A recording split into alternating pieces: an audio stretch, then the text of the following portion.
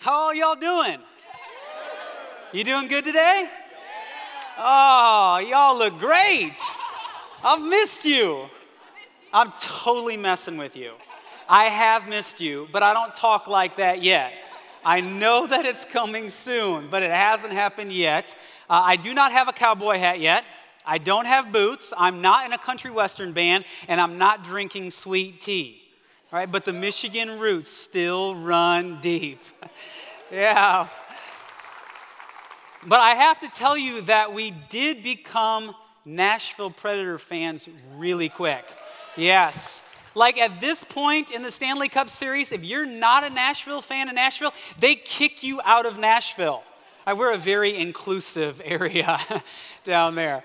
But it's so great to be with all of you today and to have this chance to come back and jump into a series that you have been in for the last 3 weeks on transitions. And when Craig and Steve said, hey, can you talk a little bit about transitions? I'm thinking, I don't know if I'm really going to have much to offer on this subject. Like, I just don't know how this really fits with our situation right now. I thought, yeah, this is going to be great because that's where we are. I mean, we're still transitioning, and I'm excited to be able to share with you a little bit more about what our journey has been like, but it actually fits within the teaching itself. So I'll give you a little bit of an update a little bit later on in the teaching.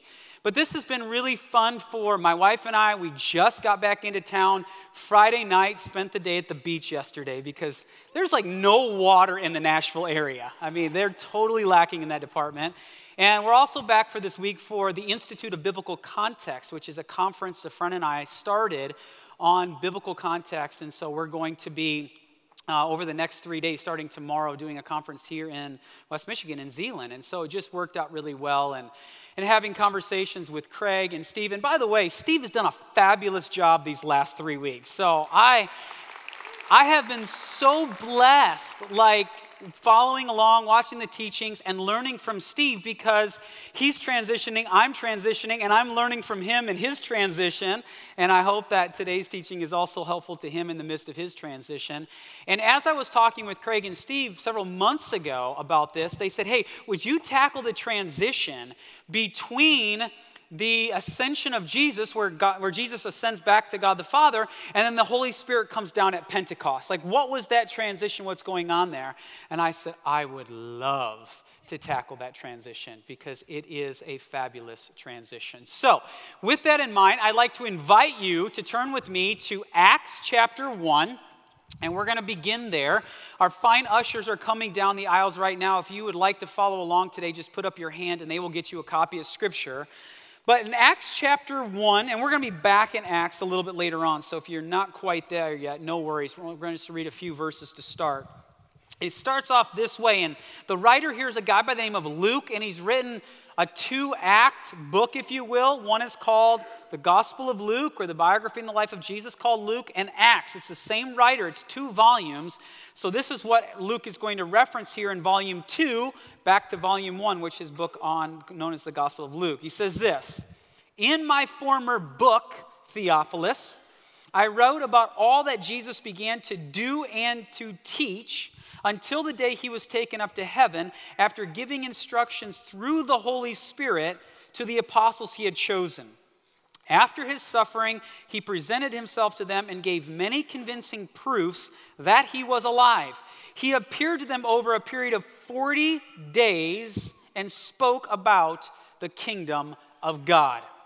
So Jesus rises from the dead and spends 40 days with his disciples. And in that, it says that he talked to them about the kingdom of God, which on the one hand is kind of funny because Jesus' entire ministry was on the kingdom of heaven or the kingdom of God. Everything he talked about was about that, and he shows up and he spends 40 days talking to them. It's kind of like Jesus saying, okay, fellas, summer school. Like, there were some things that apparently didn't connect, and we need to make some connections.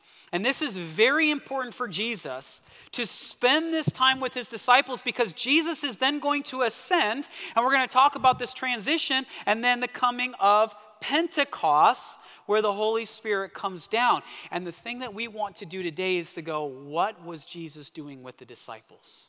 What was he helping them to know, helping them to understand? Because I believe Jesus was filling in some gaps. He was making some connections. And what I want to do in our time today is help us to understand a bit of what I believe Jesus is connecting for the disciples. Because if we're going to transition well in our transitions and understand the disciples' transitions, we have to understand what Jesus was doing during those 40 days to help the disciples. And I think there's a couple of things that we can make a pretty strong assertion this is what Jesus was doing. So, what I'm about to do is we're going to launch into a number of fun connections and details. Now, the great thing about this is that on the screen, by the way, Central still has the coolest screen in the country, all right? I love being able to come back and teaching on this screen. Everything you're going to see on the screen is going to be available in a PDF online with the teaching. If you don't know what a PDF is, ask your grandkids. They will help you figure it out. So if you just want to kind of sit back and take in everything you're going to see, you can download this week and have access to, because there's some really fascinating things going on, and we're going to kind of move through this a bit quick. Jesus dies during the Passover season. Why was that significant? And how would Jesus help his disciples understand some connections around Passover? Well, let's begin with Passover. Passover begins in Exodus 12. 9 plagues have happened. The 10th plague is going to be the Passover plague, in which God is going to then, through that plague, get the Israelites out of their slavery to Pharaoh in Egypt. God comes to Moses and Aaron in Exodus 12, and he says, okay, guys, here we go. This is going to be for you the first month. What is about to happen during this month, I want you to orient your entire calendar around, because it's going to be around redemption. I am a God who rescues and redeems, and your whole calendar system is going to start around this event right here. And here's what we're going to do in the midst of this Passover prep. On the 10th day, I want you to have each family of the Israelites select a lamb for themselves. It can come from either the sheep or the goats. Most commonly came from the sheep, but it's got to be a 1-year-old male without blemish or defect. Choose it on the 10th day, lamb selection day. Then on the 14th day of this month, I want the families to slaughter that lamb at twilight. Now for us, our days begin and end at midnight. For the Jewish people, in the biblical text, there was evening and there was morning. It's at sunset. A day ends and begins at sunset. So let's roughly call this 6 p.m. Twilight is 3 p.m. to 6 p.m. So you slaughter the lambs during twilight. And then God says, I want you to take blood from the lamb, and I want you to put over the door frames of your house. Because during the night, which is now going to be the 15th day, because we're after sunset, they're going to have a meal, and then God's going to come through, and he says, if I don't see blood on the door, the firstborn's being lost in that house. And so you have on the 15th day, it begins with this Passover meal. So it's in the evening, but we're past sunset, and you're supposed to have the Passover meal. So God gives instructions in Exodus 12 about how they're supposed to cook the lamb, and then God says, I want you to eat this in haste. Now, once you eat the meal, that is when Passover commences, all right? This is where it kind of officially begins. And what else you find in Exodus 12 is that God goes, also on this day, you are going to eat bread without leaven. It's unleavened bread. And not only today, but the next 6 days after. So it's 7 days of eating unleavened bread. So the meal that they would have, any bread they would have, would be without yeast. And you go, well, what's that about the whole unleavened bread deal? Well, God is going to come and rescue the Israelites from their slavery. And he's going to act so quickly that he says the bread isn't even going to have time to rise. So I don't even want leaven in the bread, because that unleavened bread, both now and in the future, every time you come together to celebrate this, which was supposed to be a yearly festival, you are going to eat bread without yeast for 7 days, because that bread is going to be representative of your freedom. It's going to symbolize your freedom and how I came to your rescue and redemption swiftly when I decided to act. And so you have this unleavened bread that's going to happen for these 7 days. And so this is what is happening in the midst of this Passover unleavened bread deal that God initiates in Exodus chapter 12. So when it comes to Passover unleavened bread, it's understood to be the same holiday. In fact, once you get into the New Testament, you can just say unleavened bread, and it encompasses the Passover sacrifices at the temple. And you can just say Passover, and it includes unleavened bread, because they always go together. And so this was one of the 3 main pilgrim festivals in which God said, I want religious Jews from all over the world to stream up to Jerusalem to celebrate on an annual basis. And this was a 7-day festival remembering the Exodus story. And therefore, it was a freedom festival, because it was when you commemorated how God rescued and redeemed you from your slavery in Egypt. But by the time of Jesus' day, it was not only a festival to remember how God rescued and redeemed you from the foreign, pagan, oppressive empire of Egypt, but you've got Rome on the scene doing the same thing. And now they're pleading with God to show up once again.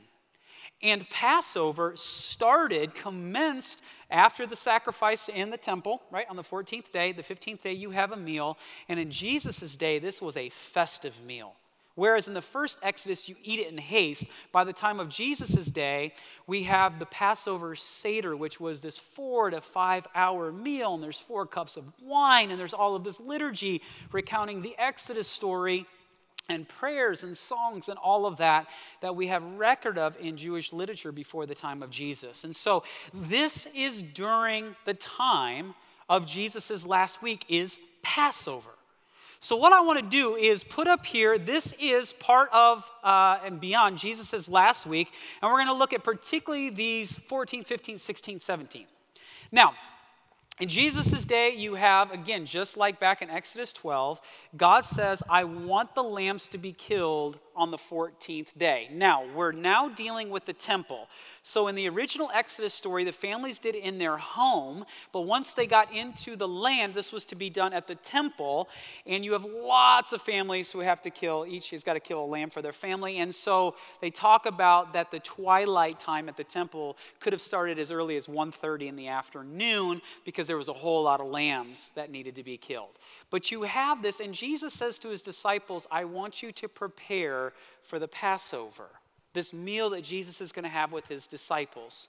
Now, let me make a quick caveat here, because some of you know your text, and you know that when it comes to the details of Jesus' last week in connection to the Passover and the Passover meal in particular, the Gospel of John is a little bit different than the Synoptics. Matthew, Mark, and Luke, what are known as the Synoptic Gospels, these 3 of the 4 biographies on the life of Jesus, all have the details the same, but John seems to be off by a day. I actually don't think John is off, but I don't have time to go into all of the reasons why. So I just want to acknowledge, for those of you who know your texts, I know I'll get questions after the service, just know that there's a whole other thing I think John is doing, and I think John is in line with Matthew, Mark, and Luke.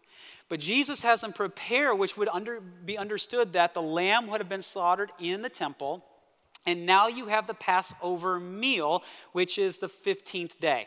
This is Jesus' Last Supper. That's what we call the Last Supper. And during this, because we're talking about the 15th day, they have unleavened bread. By the way, this is the reason why here at Central, whenever communion is celebrated, we use unleavened bread, because this is a Passover Seder, Last Supper of Jesus.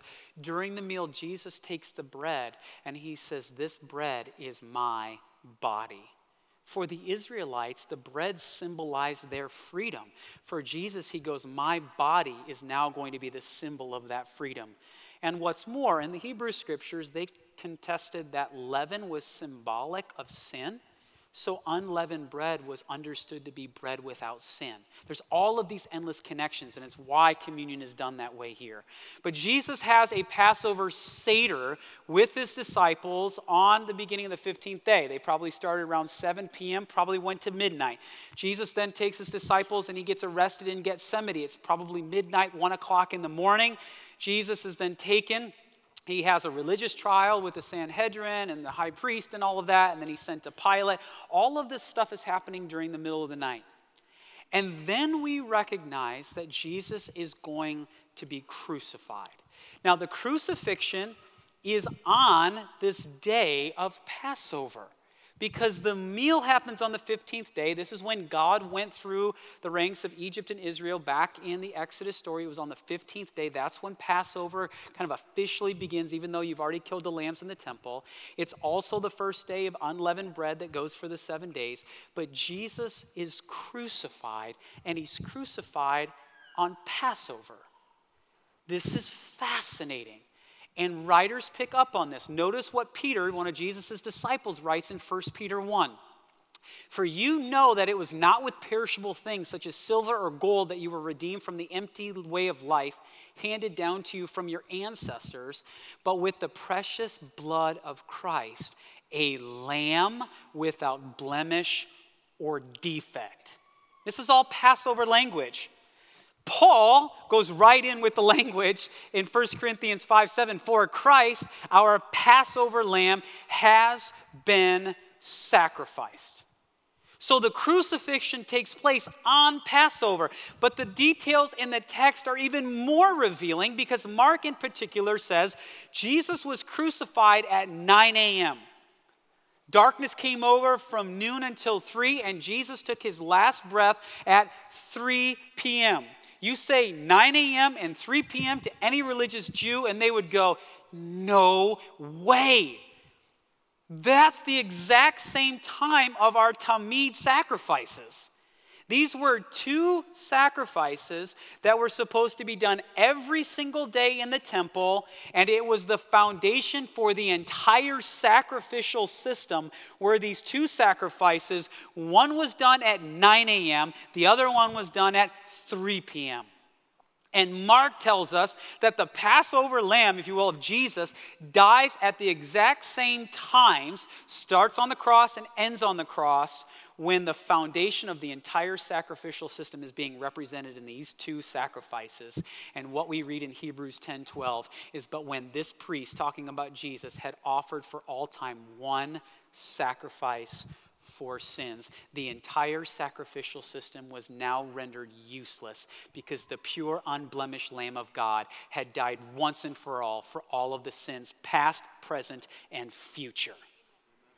This is what's amazing. Yeah, this is what's going on. This is what they're starting to figure out. This is, I'm sure, what Jesus is helping them to figure out is what has gone on here. Now, we can say then that Jesus dies on Passover as the pure, spotless Lamb of God for the sins of humanity. But friends, we are just warming up here. Because check out what happens next. You go, okay, well, now that I know what day this took place, wait a minute, there was a lamb selection day. What day was that? Oh, that was the 10th day. Well, when was the 10th day in the week? Sunday? No. The triumphal entry? Palm Sunday? Yeah. Yeah, when Jesus comes into town, he enters Jerusalem on Lamb Selection Day, weeping his eyes out because everybody thinks he's going to go kill the Romans. And Jesus goes, I'm the lamb walking to the slaughter because I'm not going to kill the Romans. I'm going to be killed by them. And you go, well, is there anything else going on? Well, he probably wouldn't have asked that question if the answer was no, right?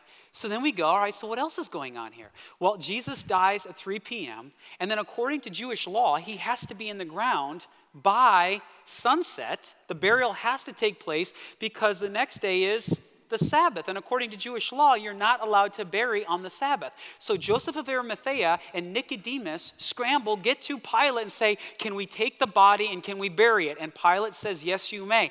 And they get Jesus into the ground before sunset happens. Now, we've said this is Passover. This is also the first day of unleavened bread. I've already given you the example of Jesus at the last meal talking about the bread. Is there any other place that Jesus talks about bread? Why, yes, there is. John chapter 6, verses 48 and 51. Jesus says, I am the bread of life. I am the living bread that came down from heaven. Whoever eats this bread will live forever. This bread is my flesh, which I will give for the life of the world. He talks about giving himself as the bread. And then 6 chapters later, John records for us, and Jesus answered them, the hour has come for the Son of Man to be glorified. Truly, truly, I say to you, unless a grain of wheat falls into the earth and dies, it remains alone. But if it dies, it bears much fruit. The bread has to be in the earth in order for new life to spread, in order to burst forth. So in addition to saying that Jesus enters Jerusalem on Lamb Selection Day, he dies on Passover, we can also use the language of that Jesus is planted during unleavened bread as the bread of life. So Jesus is in the ground. Day 1 is that Friday. Day 2 is the Saturday. And then you go, well, is there anything else on the calendar? Well, there's something called first fruits that is going to jump into the mix. First fruits is this festival that takes place on the day after the Sabbath following unleavened bread. So you go to day 1 of unleavened bread, you go to the very first Sabbath, Saturday, and then you go to the day after that. So it's always Sunday, but it is contingent on how close it is to those other festivals based on where they land in connection to Sabbath. Now, what was the festival of first fruits? Well, you celebrated the beginning of the barley harvest. So you cut a sheaf of grain from your field and you offer it in thanksgiving to God at the temple. And it represented the hope of the future for the people. Why? Because barley was your very first crop of the year. You have barley and then you have wheat, and they're about a month and a half apart in that way. And then you're going to have later on at the end of the summer, into the fall, your grapes and your figs and all of that will come. And so the barley heads first. It's your very first crop of the year. And if the barley heads, it gives you hope for your future that the rest of the crop is going to come in. And then you have something really cool that happens on the Sabbath before first fruits. The prophecy of Ezekiel 37 was read in the temple liturgy as a way of reminding the people of what God is going to do. If you know what Ezekiel 37 is, and by the way, this part is from Jewish literature. All the rest of the stuff about the Jewish festivals, I'm pulling from Exodus 12 with the Passover stuff, Leviticus 23, Deuteronomy 16. 2 very key chapters that I'm pulling this information from. This one is from Jewish literature right here. And it said on the Sabbath, you have the valley of dry bones, the most emphatic chapter in the entire Hebrew scriptures talking about new life bursting forth. And among that passage that is being read, you have this in Ezekiel 37:5. This is what the sovereign Lord says to these bones. I will make breath enter you, and you will come to life. So on Saturday, the people at the temple are pleading with God to bring forth new life because the very next day is first fruits. And you all know that Jesus rose on Sunday, the first day of the week. What you probably didn't know is that he rises from the dead on the festival of first fruits. And the Apostle Paul just launches off on this idea when he writes in 1 Corinthians 15. But Christ has indeed been raised from the dead, the first fruits of those who have fallen asleep. For since death came through a man, the resurrection of the dead comes also through a man. For as in Adam all die, so in Christ all will be made alive, but each in turn. Christ the first fruits, then when he comes, those who belong to him. Now, here's the argument he's making here, and this is one of the misnomers that a lot of people have. Jesus is the only person in human history who has ever experienced a resurrection. Resurrection, by definition, is that you have died and have been brought back to life, never to die again. The other people in the biblical story who were dead and brought back to life, that is not a resurrection, that is a resuscitation. They died, they came back to life, but you know what? They died again. Which that would really stink, wouldn't it? Like having to go through the death process twice. Jesus is the only one to be resurrected. And what Paul says is that he is the first fruits of the resurrection that is to come. You have hope for a future because if you are united with Christ, you share in the same fate of Jesus. And because he is the first fruits of the resurrection is to come, then Paul makes the argument you can take great comfort in knowing that the resurrection for you is also coming as well. And for Paul, he just launches on this idea of being the first fruits.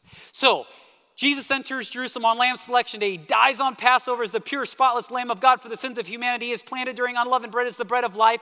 And Jesus arises on first fruits as the first fruits of the resurrection that is to come. And God orchestrated this entire week to absolute precision and perfection.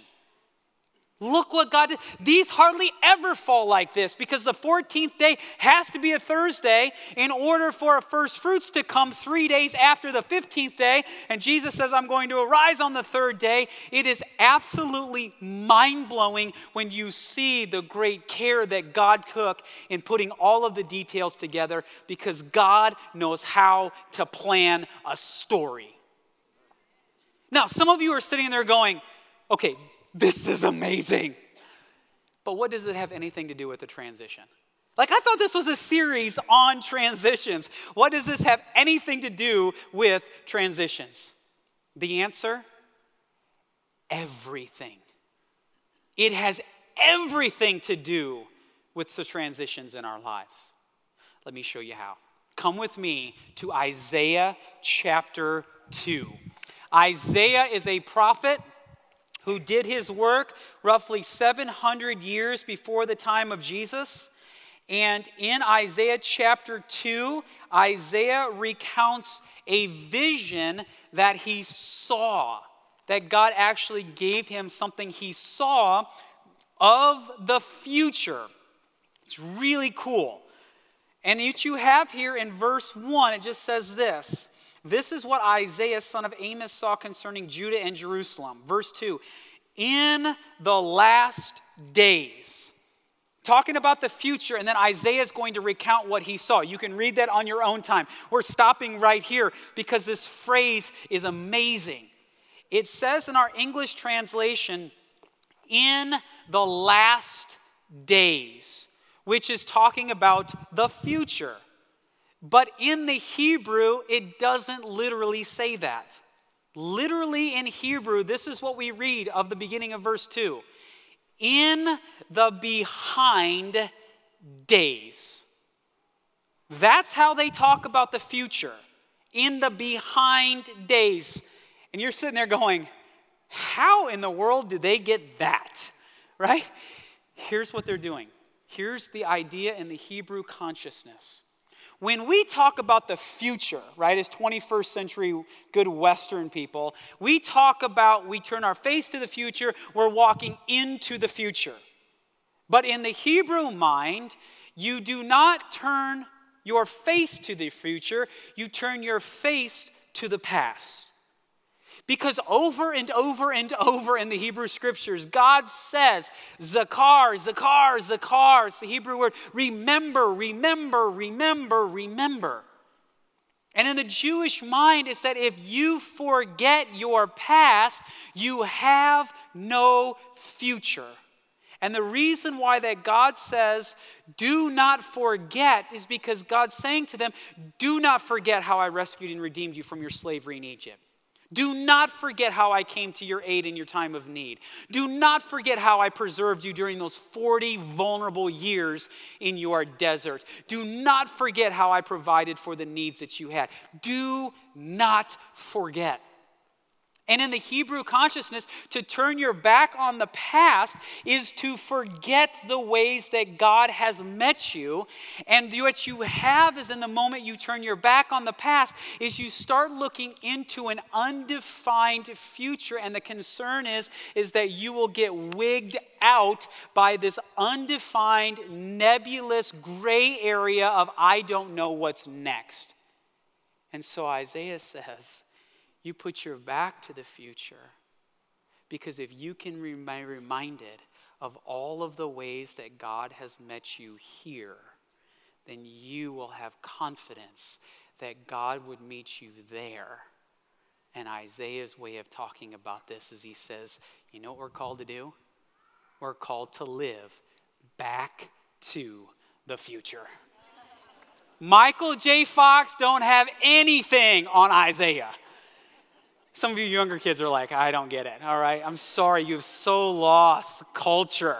Go watch Back to the Future. I was like trying to get some like really cool Nike kicks for today. Way too expensive, way too expensive. But Isaiah's saying you live back to the future. That's how you orient yourself. And friends, this isn't just transitions. This is life in general, but particularly in the midst of those transitions. Next month, the end of July, it's going to be 1 year for my wife and I where God began to uproot our story to leave Central. A year. I was thinking about this week going, it can't be a year, and it was. We had this 2-week time period starting the last week of July. Without any clue anything was changing, God was uprooting our story from Central and West Michigan and was going to eventually move us to Nashville. It was the second week in August that I shared with you that God was calling us on and we didn't know what God was doing.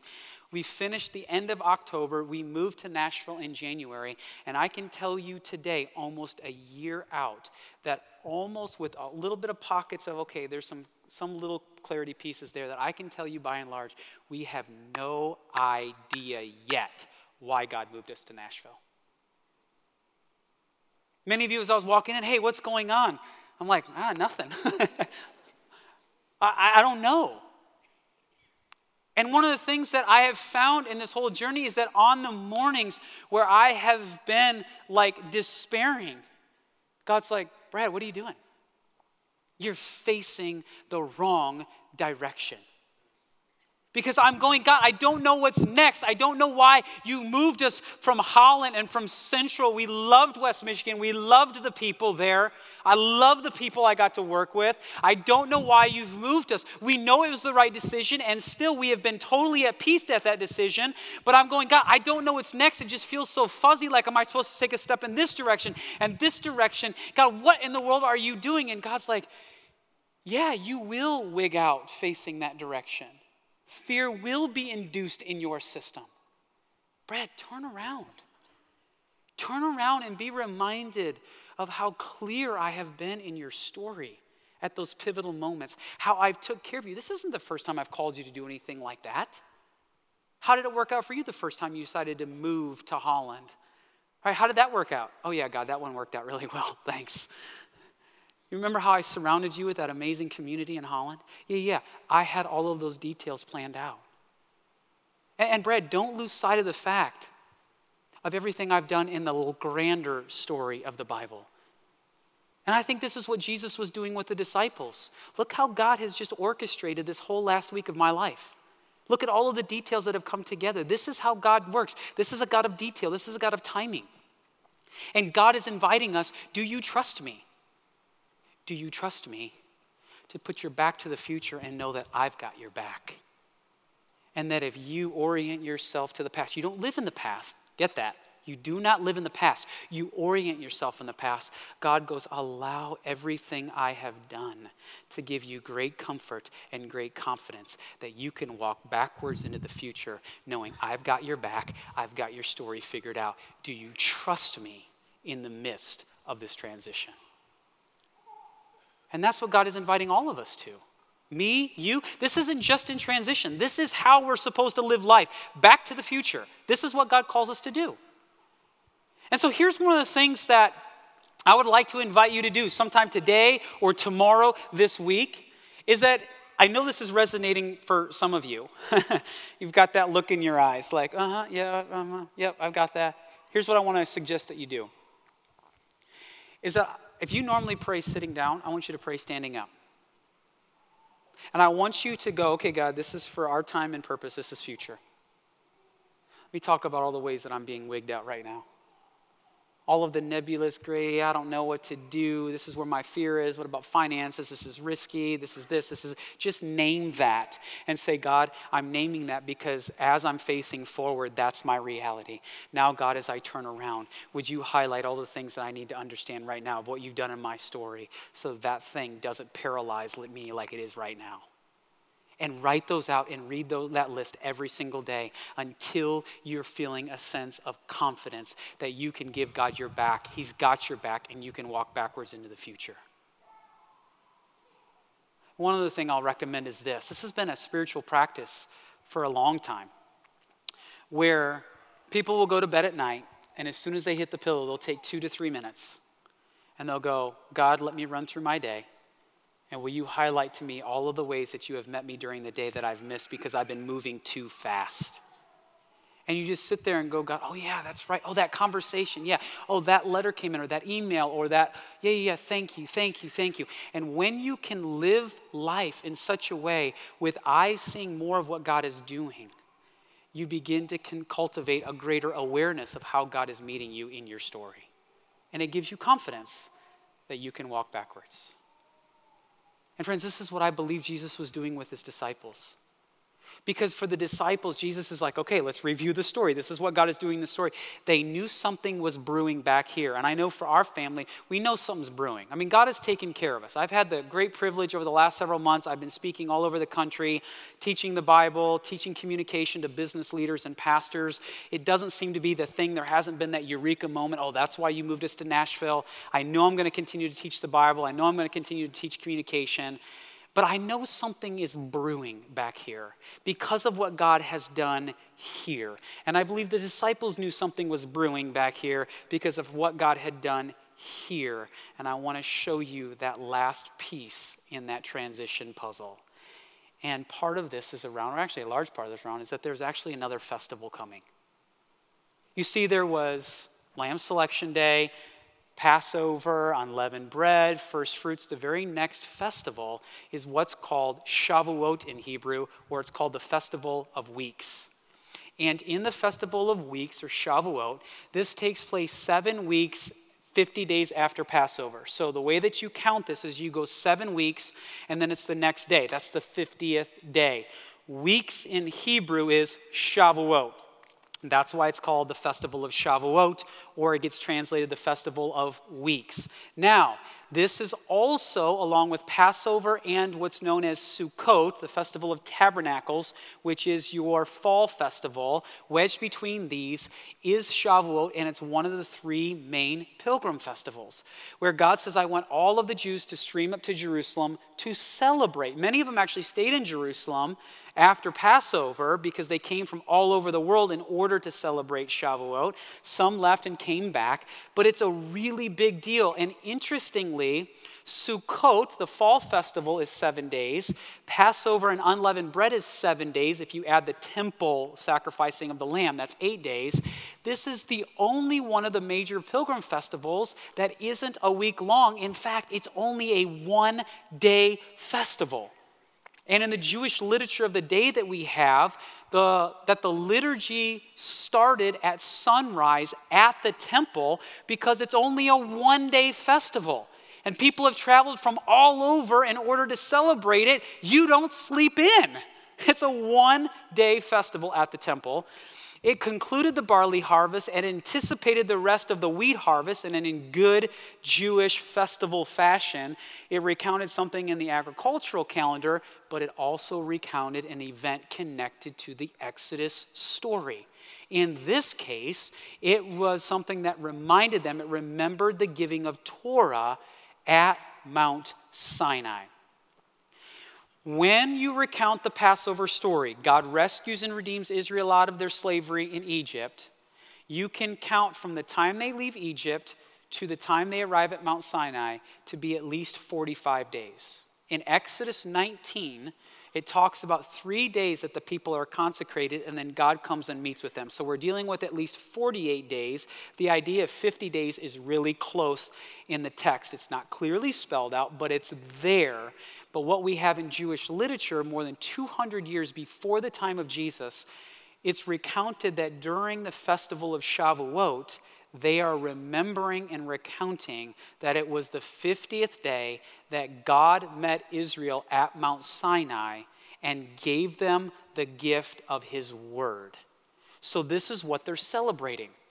Now, when you read Exodus 19, God comes and meets with the people at Mount Sinai.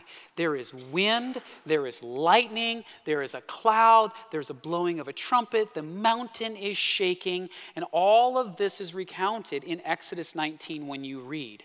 And so on the festival of Shavuot, they actually read Exodus 19 and 20 as part of that morning liturgy, because it was the festival that commemorated how God had given his word at Mount Sinai. And the people understood that what God did at Mount Sinai is he married Israel. She was God's bride, and the bridal gift, God's gift to his bride on the wedding day, were his very words, the most precious gift that God could give to his people on their journey ahead was his word. And that's what was Shavuot. Now, we started off the Acts reading this morning. Jesus spent how many days with the disciples before he ascended? 40. Well done. Thank you for the enthusiasm, little guy. Love that gusto. Now, that was Acts 1. That's the start of volume 2. The end of volume 1 is Luke chapter 24. Notice the last 4 verses. When Jesus had led them out to the vicinity of Bethany, he lifted up his hands and blessed them. While he was blessing them, he left them and was taken up into heaven. Then they worshiped him and returned to Jerusalem with great joy. And they stayed continually at the, what does it say? Temple. Interestingly, continually at the temple, praising God. Why are they continually at the temple? Well, on the one hand, in Acts chapter 1, after Jesus spends 40 days, at the very end, before he ascends, Jesus says, do not leave Jerusalem until you receive the promised gift of the Holy Spirit. Do not leave until you get it. But interestingly, the detail is given to us at the end of Luke that the disciples stayed at the temple. Why? Because another festival was on its way. And if God had done all of this in Lamb Selection Day, Passover, unleavened bread, and first fruits, then what happens when Shavuot comes? Well, let's see. Come with me to Acts chapter 2. Acts chapter 2, and we will conclude our time here. Buckle your seatbelts. This is going to be amazing. Verse 1 of chapter 2, when the day of Pentecost came.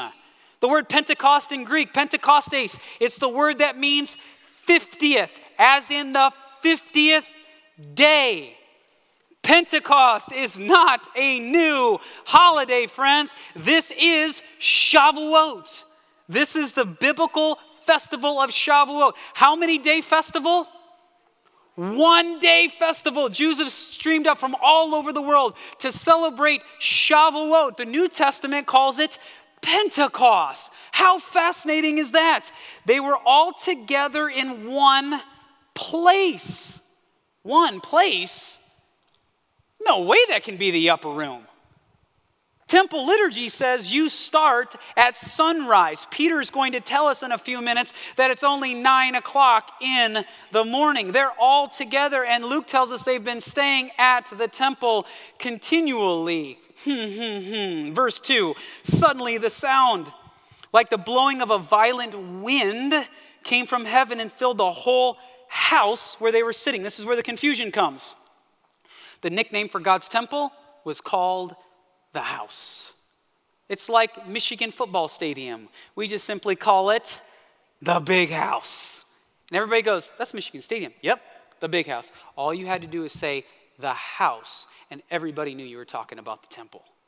They saw what seemed to be tongues of fire that separated and came to rest on each of them. All of them were filled with the Holy Spirit and began to speak in other tongues as the Spirit enabled them. Get this, tongues of fire, we've got fire. We have a violent wind. The idea of a violent wind is things are shaking. All of a sudden you go, this is the same language from Exodus 19. When God showed up at Mount Sinai, the people on the morning of Shavuot are reading Exodus 19, and the story is happening all over again, right where they're at on the temple. And what God did at Mount Sinai, he is now doing at Mount Zion. And all of a sudden, the story is happening again.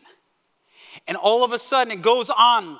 And it says that all of these different Jews were staying in Jerusalem, and it goes through all of them that were there. And then verse 12, it says, amazed and perplexed, they asked one another, what does this mean? Verse 13, some, however, made fun of them and said, oh, they've had too much wine. Because if in doubt, throw the drunk card, right? If you don't know what's going on, just throw the drunk card. Now, also we know from Jewish literature is not only starting after sunrise are they reading Exodus 19 and 20, but they're also reading Ezekiel 1 and 2. Because in Ezekiel 1 and 2, we have a technicolored vision that God gives to Ezekiel that has wind and fire and all of the elements of Exodus 19. It's why they also read it during Shavuot. And what's utterly fascinating about this connection is that Ezekiel experiences it. He falls to the ground, and God says to Ezekiel, I want you to stand up, and I want you to address the people. Notice what happens. Verse 14, then Peter stood up with the 11, raised his voice, and addressed the crowd. Fellow Jews and all of you who live in Jerusalem, let me explain this to you. Listen carefully to what I say. These people are not drunk, as you suppose. It's only 9 in the morning. By the way, what happens at 9 a.m. in the morning at the temple? Oh, that's right, the trumpet goes forth. What happens in Exodus 19 when God descends on Mount Sinai? A trumpet went forth. Again, all of the elements are right here. And Peter says it's only 9 in the morning. He says, no, this is what was spoken by the prophet Joel. And Peter launches into this unbelievable sermon of Pentecost. And after he is done, what happens? How many people respond to his message that God did through him by anointing him in the power of the Holy Spirit that had just descended down on the people? How many people became followers of Jesus this day? Does everybody know? Shout it out. Go ahead. 3,000 people. Now, did everybody respond? No, but at least 3,000 people did. Which is amazing. By the way, where can you put at least 3,000 people in Jerusalem? Oh yeah, only one place, up on the Temple Mount. Josephus tells us at times that there may have been 40, 50, 60, 70. I think Josephus at one time says maybe like 100,000 people. You have Jews from all over, so at least 3,000 respond. And it says that they were immediately baptized, which makes total sense from an archaeological perspective. This view is from the east looking west. Now what we have here is a view from the south looking north. This is the modern day Temple Mount today. Had the privilege of being there 2.5 weeks ago. And we got to go down to the southern excavations, and here just south of the temple, just below the steps going up to the temple that Jesus would have used, they have excavated more than 100 mikvaot. This is Jewish ritual immersion pools. This is one of those such there. There's been more than 100 that have been excavated. So it makes total sense that these people stream off the Temple Mount to the south and they are baptized right there. Or they go off the northern end into what a place known as the Pools of Bethesda, which were understood to be a giant mikvaot center. And then there was also one to the south of this picture at the Pool of Siloam. And you have 3,000 people who are baptized, who experience the presence of the Holy Spirit. And now you step back and you go, okay, let's recount this for a moment because this is unbelievable. You go back to the Exodus story. And at Passover, God rescues and redeems Israel from their slavery to Pharaoh. And 50 days later at Mount Sinai, God gives the gift of his word, the most appropriate gift for their people on the journey ahead. And then when Jesus dies during Passover, God rescues and redeems all of humanity from their slavery to sin. And 50 days later at Mount Zion, God gives the next most appropriate gift for their journey ahead. He gives his Holy Spirit. Because when God redeems, God gives gifts. And we have been given the Word and the Spirit to do everything that God has called us to do. And not only did God plan all of that out to utter brilliance, but does anybody remember after God met with the people at Mount Sinai, what happened? The most devastating thing that happened at Mount Sinai? Something called the golden calf. Israel committed adultery with her husband on that honeymoon. And it is an utterly devastating story that ends 3,000 people died.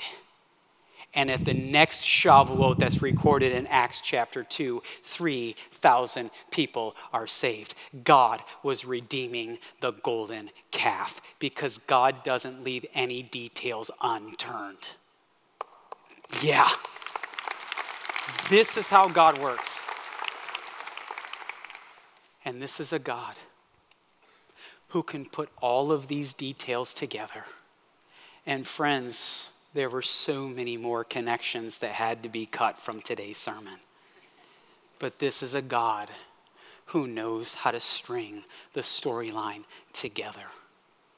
And he wants to know, will you put your back to the future?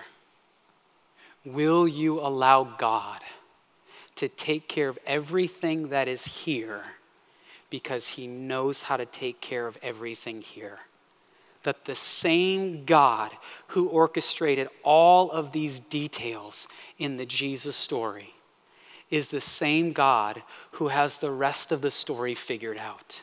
Not only for all of humanity, but for you as well. That you can trust God with your back because he has your back. And you can walk confidently into the future backwards because the God who has met you and the rest of human history here is the God who is already waiting for you there. Because friends, that's how we live back to the future. Amen? Amen. Let's pray. God, thank you for today. Thank you for just the ability and joy that is ours to just allow the text to reveal what it's doing, to give us this amazing sense of confidence and comfort that when we go through our transitions, when we go through these times where the future feels so undefined and it can be fearful and paralyzing, we don't know what to do and we can feel so overwhelmed and we can be like, God, where are you? I don't see where you're at. I don't see where you're calling me into. You're a God that says, hey, I think you might be facing the wrong direction.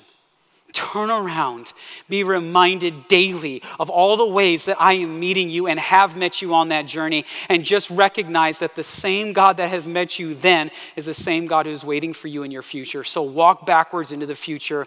Give me your back. I've got your back. You can trust me. I am a God who is never early and never late. The timing may not be what you want, but I'm doing something in you. I will then do something through you. It will all be worth it. Hang with me. Just walk backwards. I've got it figured out. God, continue to infuse us with that awareness as we go about our week this week. We love you, we bless you, and we thank you. And it's in the powerful resurrected name of Jesus that everybody said, amen. Amen. Hey, can I have you stand, please? And we're going to close with a word of blessing. But before that, you came on a great Sunday because it's Popsicle Sunday. So some of you saw that as you were coming in. You're like, what's up with the popsicles? Here's the deal.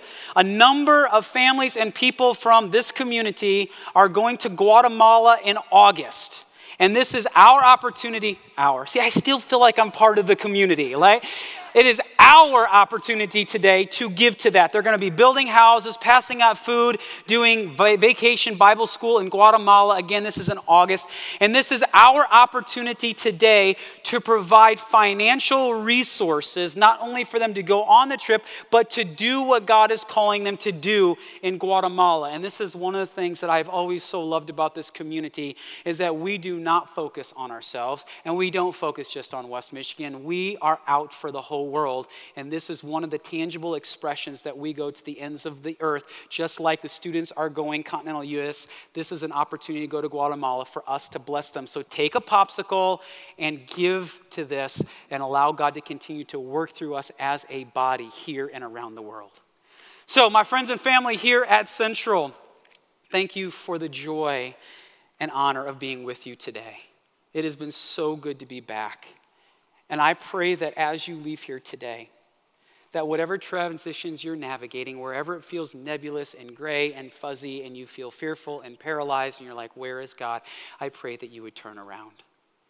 I pray that God would give you the ability to see all of the many ways that he has not only met you in your story, but how he is daily meeting you in your transition.